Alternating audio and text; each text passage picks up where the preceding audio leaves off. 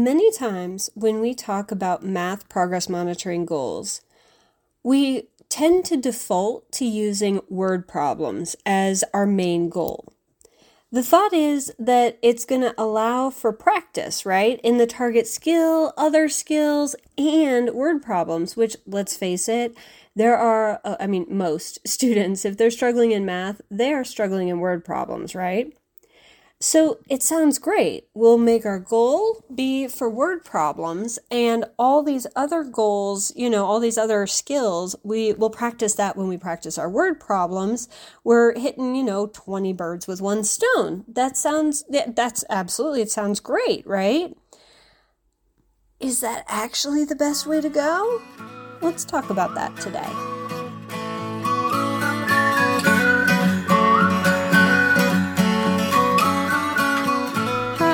I'm Jessica Curtis of Teaching Struggling Learners. I'm a boy mom and a veteran teacher. You're listening to the Reaching Struggling Learners podcast, where we talk all about helping students succeed academically, socially, and behaviorally. Thank you so much for tuning in.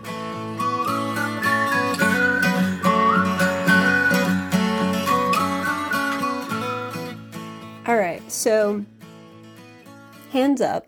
And I would absolutely be putting my hands up not that long ago. Hands up if you feel personally attacked when I said maybe word problems for math aren't the way to go. Yeah, just about all of us put word problems in for our goals, don't we?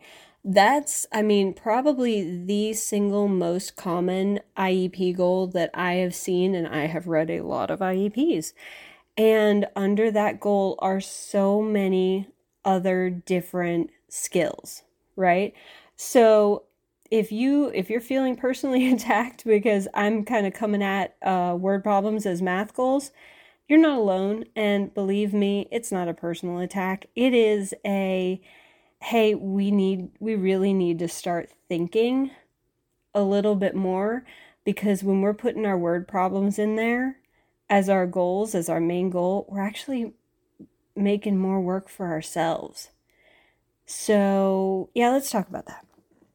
So if you listen to the podcast last week, we discussed the MTSS progress monitoring IEPs, take your pick. They are generally focused on reading. That's the big focus, right? But we know that there are a lot of kids struggling with math. So again, check out last week's episode for steps that you can take to help your students who are struggling in math. And of course, we're going to talk more about that in the coming weeks, but you can always check out last week's episode for, step-by-steps on how to do that. So this week, I want to talk about the fact that, since a big part of progress monitoring is setting high quality goals, I thought that before we got into too in-depth in this topic, we should really talk about this before we get into the intervention system as a whole. So if you've followed me for any length of time, I am borderline hyper-focused.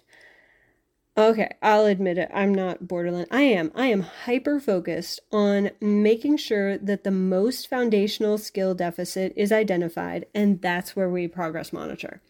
You're probably sick of hearing me talk about the most basic skill deficit, but that's my Roman Empire. That is where I'm at. So there we are. Yeah. How focused, hyper-focused, absolutely obsessed with finding the most basic skill deficit and making our goals on that, right on that. So it may surprise you to know that I used to write word problem goals for kids that were struggling with addition fluency, multiplication fluency, adding decimals, all sorts of things. That was my go-to. That was that was how I wrote a lot of my math goals. And the reason was just like what I talked about in the intro earlier. it just makes sense. You're gonna work on word problems, which you know are difficult, but then you get to work on these other things too, and it's just this beautiful umbrella, and it just wraps it up, and it looks so pretty and wonderful, and that was the way I did it. Of course, then when it came time to me actually collecting my data, it meant that I was trying to progress monitor so many different things, and the focus of my intervention time, it was cloudy.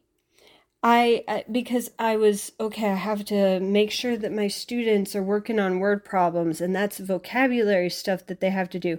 But part of that vocabulary is understanding how to write the number sentence correctly based on those words. But then, oh my goodness, they don't even know how to add fluently and multiply fluently or subtract or divide. That makes my head hurt.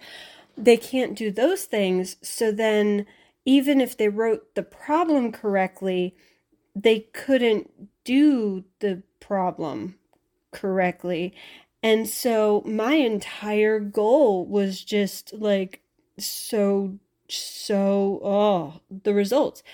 I couldn't work on helping them learn how to do word problems, solve word problems, because the prerequisite skills weren't done.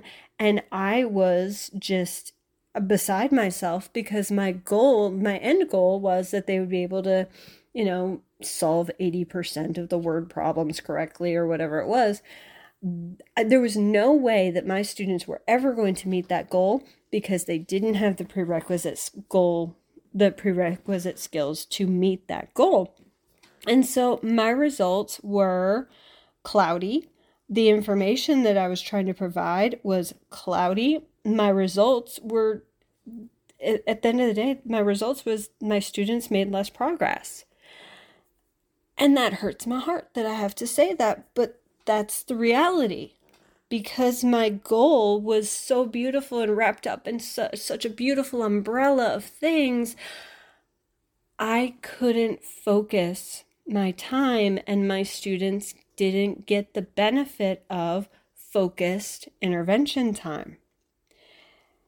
The fact is, it feels right. It feels good to go with the word problems, and you're hitting multiple birds with one stone and all that stuff, but it bites us. It really bites, and it bites you hard when you're actually there and you're having to explain, we really we're still working on word problems. We've been working on word problems for 4 years. Well, we're still working on them because we can't make progress, because the goal isn't what it should be. So being focused on the most foundational skill, it means that the supports and the instruction is focused on one thing, allowing the kids to make more progress much more quickly. And that's when you see the increase in confidence. We see the increase in motivation. We see the increase in participation, all the shuns. It's beautiful because they get to see progress. They get to feel like they're doing better. We're not just beating our heads against the same brick wall every single session, because we're actually working on the part of their skill deficit that they're ready to make progress on. Some more focused goals, some examples, right? Because it's painful. It's painful to step away from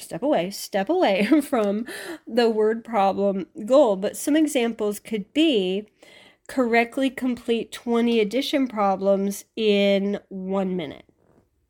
Okay? Or identify place value to 10 thousands given a number. Add 2-digit numbers with regrouping with 90% accuracy, 100% accuracy, however you want to do it.